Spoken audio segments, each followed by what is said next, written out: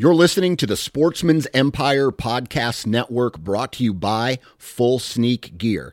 Check out their entire lineup at fullsneakgear.com. Also be sure to check out our entire stable of podcasts at sportsmansempire.com. New from Moultrie Mobile, the Feed Hub offers first-of-its-kind cellular connection and control for nearly any spin cast feeder on the market. When used with the Moultrie Mobile app, you can monitor feed and battery levels, run feeders on demand, receive alerts when feeders are clogged, and remotely adjust feeding times. The Feed Hub is ideal for anyone who maintains feeders. Remove the guesswork and save time by planning feeder maintenance before you drive to your hunting property. For more information, visit moultriemobile.com. Interstate Batteries has been a proud supporter of the Sportsman's Nation since day one. They offer just about every battery under the sun, from car and truck batteries to batteries for your trail cameras and rangefinders. Select retail locations even offer cell phone repair and cracked screen repair. Find a local retail location at interstatebatteries.com. Interstate Batteries, outrageously dependable. Hello and welcome to another episode of the Ohio Huntsman Podcast. And today we're talking about the Ohio Hunter Lease Program. So the ODNR is working with landowners throughout the state in order to provide access to private lands, sort of as a public resource. The private landowners will be compensated, but that's what we're going to get into in this episode, talk about the details of that, how to get more information. Before we get into that, though, I want to talk about our sponsor, Mastin's Deer Sense. So before you know it, it's going to be deer season, and you're going to be wanting to use something like deer scent as a tool in the deer stand. So think about Mastin's when you're getting ready to place those orders. Mastin's sells a great scent product. They got lots of different liquid scents, lots of like combinations of scent glands and things in their liquid scents. They've also got their scented gel crystals, which you can refresh with their liquid scents. They've got scented candles, like deer scented candles, that you can use in their double scent stacker along with the liquid scents. So lots of options. I encourage you to check them out. It's a great product. We've had good luck with it. Go to mastinsdeerscents.com, browse around, see what they have to offer. Check their prices while you're there. I think you'll be happy with the prices. And if you order from them, they'll ship it right to your house, right from the website. Easy peasy. So check them out, mastinsdeerscents.com. Welcome to the Ohio Huntsman Podcast, where three brothers, Jason, Jacob, and Jeff, discuss all things hunting in Ohio. Our goal is to be your source for accurate and reliable hunting news and conservation issues in the great state of Ohio, as well as some fun and interesting conversations along the way. This is the Ohio Huntsman Podcast. Are you listening? All right, so got an interesting topic for the listeners today. So everybody's always looking for new places to hunt, and there's of course public land. We just learned about, and I don't know, maybe Jeff, you know how long this has been around for, but we just learned about I'll say a form of public land that will be available to people to hunt this fall. And it's what they're calling the Ohio Landowner/Hunter Access Partnership. And I guess to summarize, landowners can enroll in this program that would allow basically public access to their property to hunt. And in exchange for that, they get compensated. They receive some sort of payment. Price per acre varies depending on the characteristics of the property. But if people enroll in this, or if they've already enrolled in this, this will open up, and when I say people, I guess I mean landowners, farmers, people that own land. That will open up more acres for people, more or less as public land or a form of publicly accessible land. I don't know that I want to refer to it as public land, but publicly accessible land to hunt this fall. Jeff, did I summarize that correctly? Yeah, I would say that that's a pretty accurate summary. Yeah, I mean that's a accurate overview. Yeah. So a couple episodes ago, if you guys remember, we talked about leasing land and sort of some of the challenges that come with that and some of the benefits of that. And I had mentioned, like coming up with a website where landowners could go on and post their land or something, and basically connecting hunters looking for land with landowners willing to allow people to hunt their land for some sort of compensation. And it seems as though Ohio has already done something to that effect here. So, Jeff, I mentioned in the beginning, do you know is this the first year for this? As far as I know, this is the first year. The money for this was set aside in the 2018 Farm Bill, but this is the first year that Ohio is actually participating. It takes some time to get these things actually into action. Right. So, because this was part of the Farm Bill, 2018 Farm Bill, this is, Farm Bill's a federal thing. Each state has some ability to use money in this fashion. Is that your understanding? Yes, each state has the ability to apply for funding. Okay. By my understanding. So, I guess the pressing question is, Jake, are you going to enroll your program, your property in the program? No, I'm not. I don't. I was actually going to ask Jeff if he knew. That was one of my questions I was going to pose, because I only briefly scanned over the information here, but like if there was size requirements for the property, or if there's any, like anyone can apply, and because it says, like you said, there's a varying amount of reimbursement. So I was wondering if there was any, either of you saw any like more information as to that. It said the price can vary based on size and characteristics. So I didn't know if like who determines that, and I guess what character, you know what I mean? Like, is it something, a form that's cut and dry? Like if your property has ag fields, it's $20. If, or is it like completely up to one person's judgment based on an aerial map, or, you know what I mean? Like, how do they? I think it's fairly cut and dry, because they also say that, I don't know necessarily about size, but lands that hold, forest, grassland, wetland, brushland, get preferential treatment. Like they are the first ones that are going to get enrolled in the program. And then if there's money left, like people who basically have like ag fields, things like that can enroll. And yeah, people who have forest land, wetland, grassland, brushland are the people who are going to get the higher dollar amounts. The ag field will be around $2 an acre, where the forest land will be closer to $30 an acre.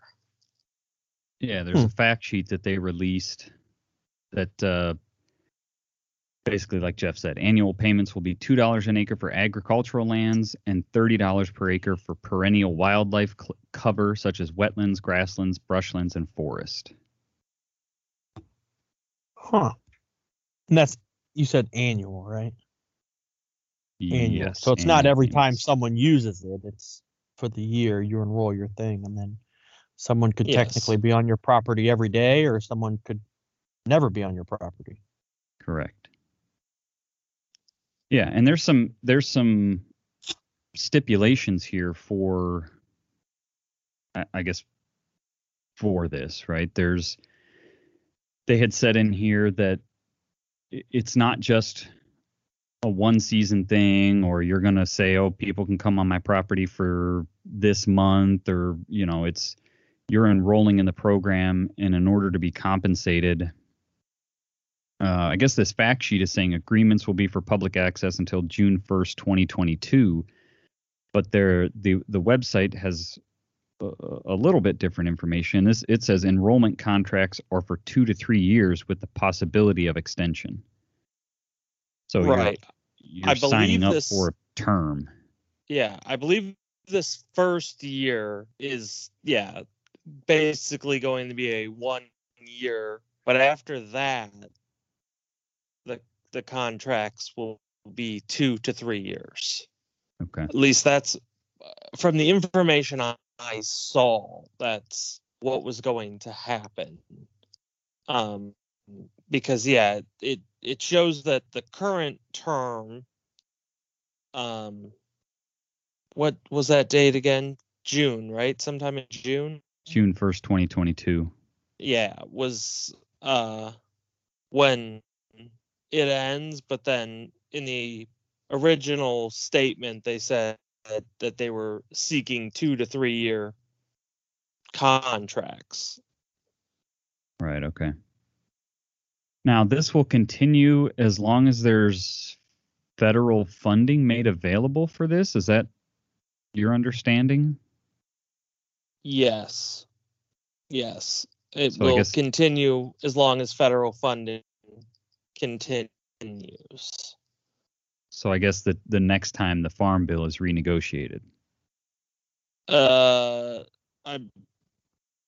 think there's been subsequent farm bills since then. Already, but probably next time someone wants to really take an overhaul of it and look at it, might be the next time that money, that this could be on the chopping block, I guess. Sure, yeah. Yeah, so it's it might be a get while the getting's good type of thing. It may not last forever, but it has the potential to really open up a lot of land for public access. On that fact sheet, they say the goal is to provide public access to over 20,000 acres of private land across the state. And I guess to continue on some of the requirements to enroll, they say that landowners are required to post and maintain accurate signage according to the, what do we call this acronym? The OLAP, OLHAP, OLHAP. I don't know. According to the agreement of the program, maintain or increase current wildlife habitat on enrolled lands and throughout the agreed period, and maintain ownership and control throughout the agreement period. So, few stipulations there. I guess the most interesting one to me is maintain or increase current wildlife habitat on enrolled lands. Maintain, I guess, is, as long as they're not. Right. That's kind of a gray, though. I feel like that could, I don't know, I would like that to be more defined, because like timbering can be good for wildlife, but is that permitted? Are you maintaining the current habitat? If you're changing it, it's not necessarily hurting it, depending what you're timbering and how you're timbering. Yeah, and they do say a lot through here For more information, contact 1-800-WILDLIFE or Dave Kohler, and they give his email address, david.kohler@dnr.ohio.gov. Seems like he's kind of the one in charge of the project. But I obviously have no idea, but I would imagine timbering is okay. Turning it into a parking lot or, land that, you enrolled in here and I'm going to get paid and then I'm going to, Right. or, oh yeah, this is brushland CRP. I'm going to get the $30 an acre and then I'm going to till it under and plant soybeans. Right. Instead of the, which would normally be the $2 an acre ag land price. Right. I mean, I'm sure there's a balance of like, you don't want to make it so restrictive for the landowner to where like, I'm not jumping through all the hoops, right? Like why I'm not going to deal with it. But I thought it was interesting too, that it doesn't include, gun hunting firearm deer hunting. Yeah. You can't hunt with a firearm during deer seasons. So that's the main restriction, I guess I'll say, for people accessing the land, right? Like, which is a pretty big one. Right. I don't know why, other than maybe from a safety liability, people don't want to be on their property worried about, there's some guy back there with a gun and for all I know, whatever, he's going to send a bullet through my cornfield and I'm on the other side. He doesn't know, I would imagine there's certainly an argument to be made there for that. Yeah, it was definitely an interesting. I'd like to see what the reasoning behind it is. It's definitely interesting. Yeah. I'm assuming it's a liability thing because assumption, I don't know all the details, but by enrolling your lands in this, I'm sure you're covered under an insurance policy that the state is carrying on some level, and they don't want to insure people shooting firearms on land they're not familiar with. Would be my guess. You know what I mean? You check in at this place at 5:30 in the morning. You don't know how the land lays. You have no idea. And all of a sudden you're sending bullets that go 200 plus yards and don't know what's beyond what you can see. Yeah. I mean, but they take that same risk on every wildlife area. Yeah, that's true. Right. Yeah, that's true. I don't know. And honestly, this one, because for a wildlife area, you don't need to, as a user, forfeit, sign any, document saying that you're forfeiting your right to sue, basically, where in order to access these lands, you do, the agreement to access, you're forfeiting your right to sue, basically. You're forfeiting your right to hold anyone else liable for injury. Right. Yeah, that's part of the agreement. And there doesn't, well, I don't know. I was going to say there doesn't seem to be a ton of information from the hunter side. I mean, they give some basic rules here, but to my knowledge, you can't see any land that's been enrolled in the program yet. Right. There's not a ton of detail from that side, other than it says you're going to have to check into the property for access and have a free daily OLAP permit. Again, I'm just going to refer to it as OLAP. That's the Ohio Landowner Hunter Access Partnership, OLHAP. So, and it says here the check-in system to obtain OLAP permits will be available from September 1st, 2021 to June 1st, 2022. I guess that goes back, Jeff, to your point about this sort of first year trial and see how it goes, make changes, updates from there. Right. I wonder how. Go ahead.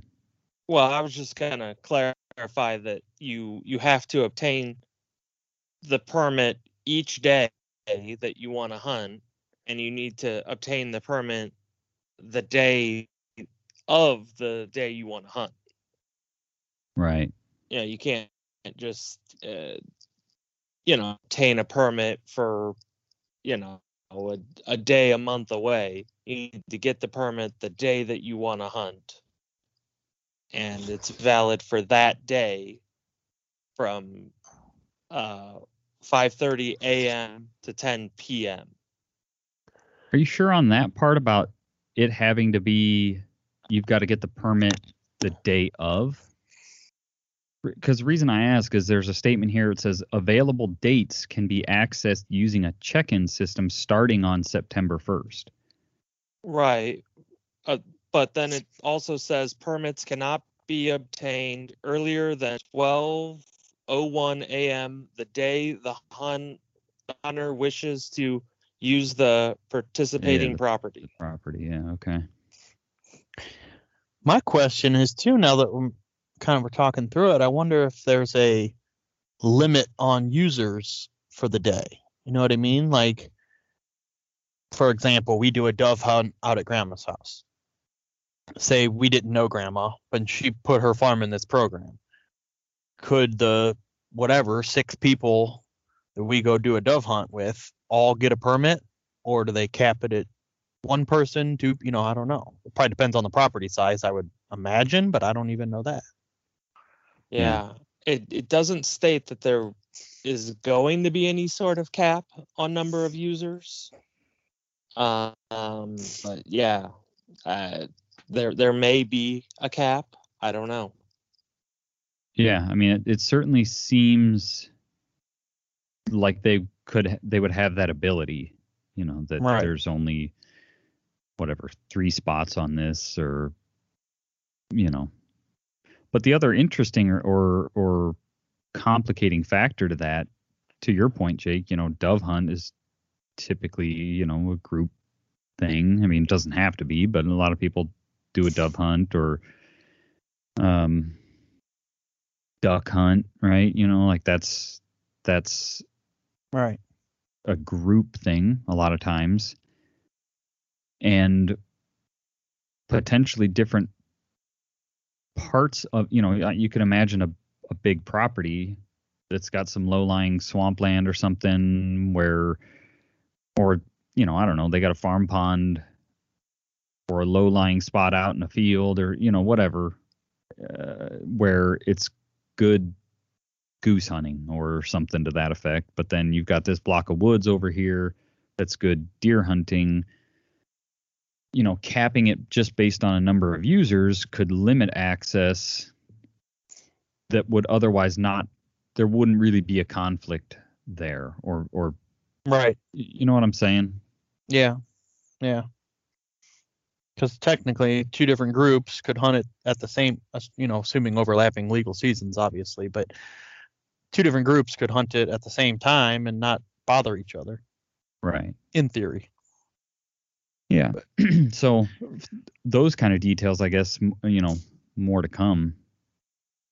We'll just have to see. And maybe that's some of the things that they're, I'm sure those are some of the details that they're going to see what works, what complaints, what kind of input they get this first year, and then tweak things going forward.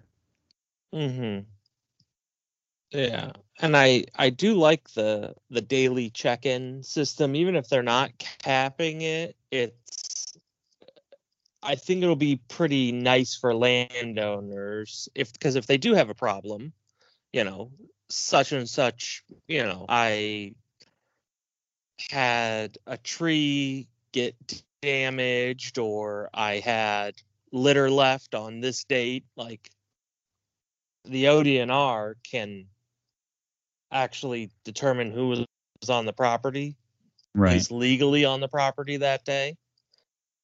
So it's definitely going to be a good tool for the law enforcement aspect of it. Yeah. I wonder if like hunters and or landowners will be able to see how many people have checked into a property that day, or plan to hunt a property that day. Right. I mean, coming from a landowner point of view, I'd want to know if someone is coming out. You know what I mean? Like I'd like to be notified if someone signs up for my property that day, because one, I'm a hunter, so that means there's going to be someone else in the woods or not in the woods. So maybe I won't go hunt if someone's going to be in the woods, or maybe, as funny as it sounds, if someone signs up for my property one day, maybe that means I need to get in the woods a little earlier so they can push me a deer. You know what I mean? Like, Yeah. There's different ways to do that. I'd like to know, though, as a landowner, like, I don't necessarily need to know who it is. I mean, still, that would be nice, I guess, to know, hey, this person parked in my driveway. Are they supposed to be there or not? Right. But yeah, because I, as you were saying that, I was thinking, like, I doubt anybody that hunts is going to sign up for this. But I could see a scenario where, like, I only gun hunt. I only hunt the week of gun season. right. I don't have time to bow hunt. I'm going to go out during gun season, get my deer, put it in the Right. freezer and call it good. The rest of the hunting season, sure. If I can get paid and other people can come hunt, great. Right. Right. Or also, I mean, someone who, only deer hunts, or, basically only utilizes their woods. If someone's going to pay me just to access my field, go for it.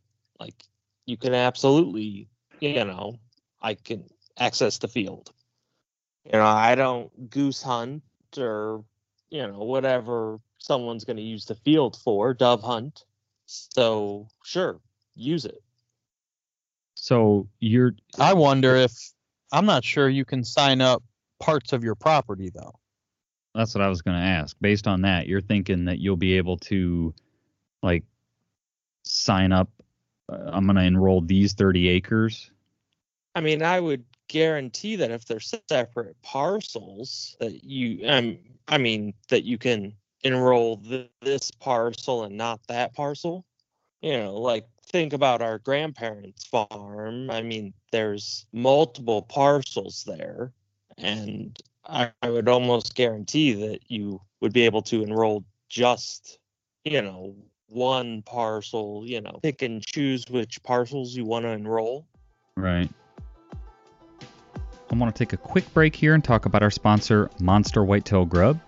So, as we start getting closer and closer to deer season, I suspect a lot of you are going to be getting cameras out there, surveying what's in the area. So, check out Monster Whitetail Grub for those needs. They've got everything you would need from a deer feed standpoint.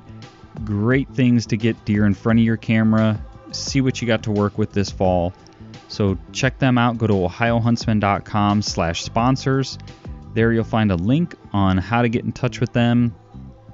One, you can see what kind of retail locations they have. Maybe there's a retail location near you where you can just stop in and pick some up. Or you can order direct from Monster Whitetail Grub. Either way works for me, and do what's easiest for you. So, like I said, they've got their signature Monster Whitetail Grub feed. They've got flavored corn. They've got straight mineral. So anything you need, like I said, it's a great tool for getting deer in front of your camera. See what you got to work with this fall, and it's also a great way to get deer in front of your stand. So again, check them out, Monster Whitetail Grub. You won't be disappointed. I don't know if you would be able to divide up, one parcel and say, like, oh, they can access this section of it. And I mean, potentially you could. I mean, because there's some large parcels throughout the state. People own some very large pieces of property that are one parcel. And potentially I don't want people accessing the section around my house, but these 300 acres they absolutely can access. Yeah, that. I mean, you mentioned somebody's house. You could imagine somebody's got a big lake and a barn, and they run horses or something, and they've got 10 of their 40 acres are mowed pasture for horses or whatever. It's not a hunting land. You wouldn't, or I guess I wouldn't want money going to, they're going to get another $300 for those 10 acres if it's, $30 an acre.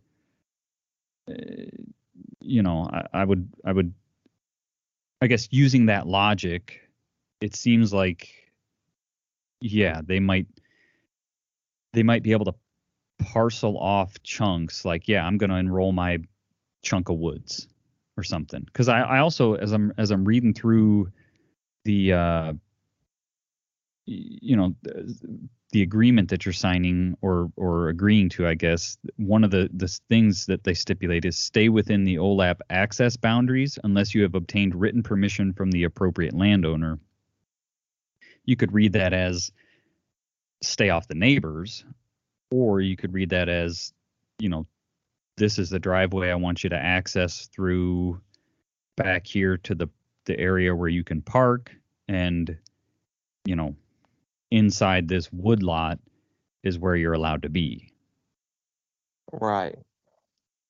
So maybe they, I guess, a long way of saying maybe they will have the ability to enroll certain acreage and not other acreage, even if it's not an actual separate parcel on the map.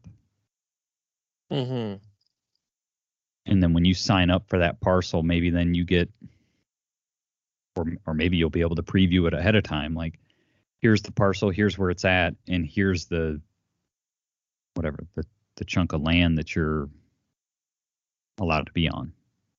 Yeah, I mean, I'm hoping that they're going to have some sort of tool for hunters, to show at least a satellite image of like, these are where the boundaries are. Right. Because it sounds like the boundaries are going to be very clearly defined, like by signage, which is the landowner's responsibility, if I read this correctly, to show the boundaries and make sure that those boundaries, the signage is, maintained. Mm-hmm. So, but yeah, I would hope that they would have, some sort of tool for hunters wanting to access it, like this, just showing a satellite image of like where the boundary is supposed to be, because it could be hard to, you'd almost have to access it an additional day just to find out where the boundaries are for, the next time you want to hunt it. Yeah. It's an, I don't know, it's an interesting, we've discussed a few questions that we have here, but I think it could be a good program. I like the intent behind it, and if it opens up more land, for people to hunt on, if it works, I think it could be a good opportunity for people. I guess I'll run through. Go ahead, Jeff. What were you going to add? I definitely think it's going to be a good opportunity. My only fear with it is that it's going to be a I don't know what the exact, going to be a stone to making more land leased land. Because if I'm a landowner and I'm getting paid $30 an acre for my property, and I sign a 2-year contract, well, now everyone knows, hunters know that, hey, this landowner is basically willing to accept cash for people to hunt their land, and I know how much the state's paying, so I'll come in and offer more. And, it then just becomes, after the 2 years, then that person's leasing it, or a small group of people is leasing it, and eventually all the land is being leased. I mean, because the state's not paying top dollar by any means, Right. $30 an acre is not by any means top dollar for a deer lease, at least. And $2 an acre is not by any means top dollar for a field lease for a goose hunt. I mean, if you have a good goose field, people will pay, they'll pay that for 1 day. Oh, right. So for the whole season, it's, I could really see it that. I mean, I don't know how many of those are out there where it's a good goose field, and basically this person's just been itching for hunters to be on it, to get these geese off. Right. But people will pay $2 an acre to lease it for 1 day, no problem. Mm-hmm. I mean, that's a valid counter argument to a program like this, because like you said, it basically lays the groundwork for, right, it gives you a list of people, like you said, that are willing to accept cash for hunting access, and it turns from publicly accessible lease, basically, we're sort of all leasing this land, to small group accessible lease. And instead of the money coming from the government, it's coming from an individual, or like you said, a group of individuals. That's a good, I mean, that's a fair point. And I mean, there's nothing saying that this is, the most the state's going to pay, like in the future it could go up depending on how valuable hunters feel it is, because if you tell all the hunters in the state, hey, your license fee is going to go up by $5, but we're going to, guarantee you X number of acres, I think hunters might be willing to absorb that cost, as a group thing, or if hunters find it valuable, hunters may push for these landowners to receive more money for their property. Yeah. So I don't know. There was a lot of tears shed over the recent license price increase. Well, I mean, I guess so people felt like they weren't getting more for their money, but yeah.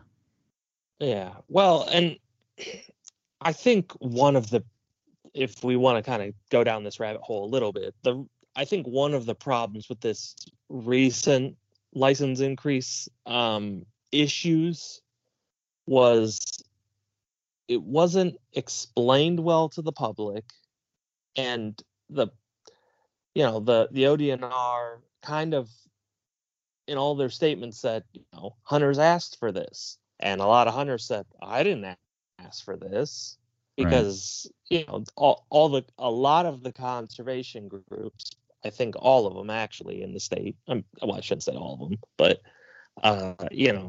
they did ask for this.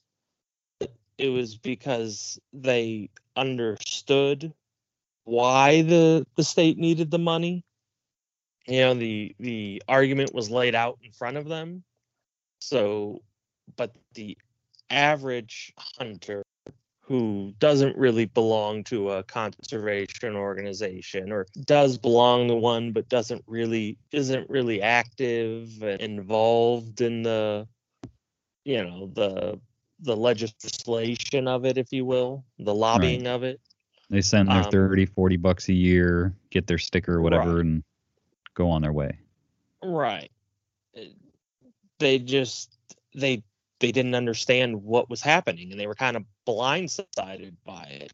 It was a rate increase, and it was a pretty big jump in rates, but it was because prices hadn't increased for, they were way past due for a price increase. Right. Well, and I think that might have something to do with it too, is hindsight, looking back, I think Ohio probably would have been better off increasing their rates a little bit every year instead of waiting 30 years and then bumping it way up. Right. Instead, if they had just increased it a couple bucks every 5 years, it wouldn't have. I think it was the size of the increase that people were like, wait a second, what the heck? This doubled. Right. Yeah. Yeah, so I guess we'll have to see how this shakes out, and so I guess maybe as I'm sitting here on the fly kind of trying to think of a counter argument to your, one of the, the sort of con argument that you presented there, Jeff, is I could see landowners feeling more comfortable handling this all with the state as sort of an intermediary, right? The state's putting this program on. I know I'm going to get paid. There's federal dollars there. Like, they've got. Well, and also, I think a lot of, yes, landowners will be more comfortable in this way, doing it this way, because I would assume that, the ODNR is going to protect these landowners in every way possible. Yeah. Right. If I say I have a problem, like, hey, someone did XYZ on my property, I think they're going to take that pretty darn seriously, and they're going to try to fix that problem. Hey, someone drove through my field, someone, I don't know, lit a fire, someone cut down a tree. Like, they're going to take that all pretty seriously, and, because it's land that, they're doing a service, even though they're getting paid. The landowners are doing a service to the ODNR, and I think the ODNR will provide a service back for sure. Yeah. Well, and the just the public in general, right? I mean, to your point, they don't have to enroll in this program. I mean, like you said, they are being compensated, but they don't have to do any of this. So, I would like to think that we all as hunters are going to behave well and follow the rules, and there'll be no issues. But we live in the real world, and unfortunately, there will probably be some issues come up. People not following the rules. I guess that's a good opportunity to maybe run through some of these rules here. So they are, I guess, things that you're not allowed to do. You're not allowed, we already covered this one, hunt deer with a firearm during any of Ohio's deer gun seasons, trap or set any traps, cut vegetation, trees, or firewood. So, cut vegetation, right? I would mean that's shooting lanes and things for tree stands. You're not allowed to use permanent tree stands or place any nails or screw-in steps into trees. So no hang-on stands, only climbers, basically, or a hang and hunt setup that you're going to put up, hunt out of it, and tear it down, and no screw-in steps to get up to that tree stand. No target shooting, no camping or setting up camp. No building, using, setting, or lighting a fire, so no fires at all. And no operating vehicles outside of the designated parking area. So, the two that I see people potentially being most likely to screw up, I guess, is probably the cutting vegetation or trees and the screw-in steps. I think even for hang and hunt setups, I think there's some people that just screw in steps and then unscrew them when they come down, thinking like, no harm done. But according to this, that is against the rules. Right. I guess that's the same as on public land, right? Right. Yeah, it's same on public land, and that's probably the thing that you see the most on public land, people breaking the rules. Right. And driving vehicles where they're not supposed to be. Right. You see that, not as much on wildlife areas, but state and national forest. You definitely see that. Mm-hmm. Yeah. I guess I could also, so some of the other, I guess those are things that you're not authorized to do. There's also a list of things that anyone accessing the OLAP properties, these are the things that you're agreeing to do. So carry your OLAP permit and exhibit it upon request. So I could see that, people, especially this first year, screwing that up. Not, they see this sign, because on that fact sheet, they have like what looks like a sample sign that I don't know if they're going to require people to like post on their property when they enroll this, but it's an OLAP landowner access partnership, and I potentially I could see people seeing the sign and go, oh wow, I guess I'm allowed to hunt here, not knowing the requirements, and they just go hunt, or they sign up for it the first time and think, well, okay, now I've got access to it. If they whatever. I could see people maybe, especially this first year, kind of screwing that one up. You're also agreeing to have all applicable licenses and stamps for the hunting activity that you're engaging in and exhibit them upon request. Abide by any additional signage posted by the landowner. Be responsible for any property damage they cause, but not limited to fences, buildings, and other structures. So you, by accessing this, you're agreeing to be responsible for any property damage that you create, I guess. Any property damage created from you accessing the property. You're agreeing to not litter or leave any trash on the property. Only park motor vehicles in designated areas noted on the OLAP access area maps. Stay within the OLAP access boundaries unless they have obtained written permission from the appropriate landowner. And only those with a valid OLAP permit issued in their name are granted access to the property. Anyone accompanying an OLAP permit holder must also have an OLAP permit issued in their name, even if they are not hunting. So that one's kind of important for tracking, recovering a deer, right? Like, oh, hey, I shot a deer. I need help dragging this thing out.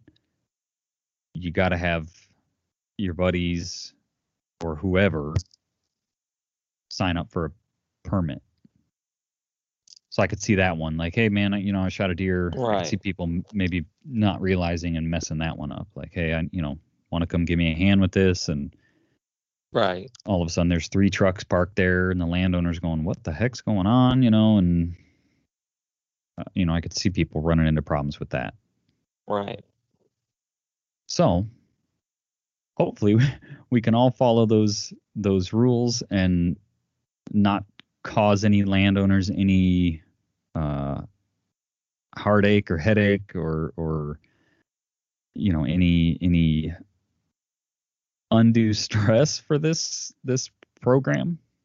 And hopefully it'll be a good way for hunters to access land, and a good way for landowners to make their land accessible to the public, I guess. So if you are a landowner that is interested in this and interested in enrolling some of your land, again, you're going to want to go to the ODNR's website, and there's a landowner contact information form on there where they ask for your first and last name. Phone number and email address are the required fields, but they all, if you want, you can give your address, zip code, city, and county. And I'm assuming then the ODNR will reach out and start the process of getting your land enrolled in this program, making sure your land is eligible for the program and things of that nature. So, and then us hunters will have to wait until September 1st when the permits will start being available. Anything else we should touch on this one? I don't think so. I mean, just kind of keep an eye out, because I'm sure more information will be released, here in the coming months, as to, from a hunter standpoint of, Right. what lands are, enrolled, and how exactly you go about getting the access permits and, information like that. Yeah, I would bet that, I mean, there might be an online avenue, but I would bet they're certainly going to include it in the Hunt Fish Ohio app, possibly on the, they have that map portion that shows like public hunting areas, boat ramps, target, shooting ranges and things like that. Maybe there'll be a layer on there for OLAP lands, and you might be able to find it and access it that way. I don't, that's all speculation. I have no idea, but I'd be willing to bet there's going to be some sort of a portal or access to that built into the app. They seem to be really leaning on the app more and more, which I think is good. It seems to be a good tool. I don't have a ton of complaints about the app. Works well for me. So, all right. Well, like Jeff said, stay tuned, and as we learn more about this, we will be sure to pass the information on to you all. Okay, so that's it for this week. Hopefully there was something interesting or helpful in there. Hopefully this is a good program that people are able to utilize, and the programs run well, and it continues for some time to come and isn't just a sort of flash in the pan thing. So we'll see. Time will tell. And if you guys do utilize the program this fall, either as a landowner or a hunter, love to hear about your experiences, how it went for you, and what you think about it. So keep that in mind this fall. Hit us up if you got an experience you want to tell us about, good, bad, or otherwise, and we'll have you on the podcast to talk about it. So with that, as always, just want to thank everybody for listening.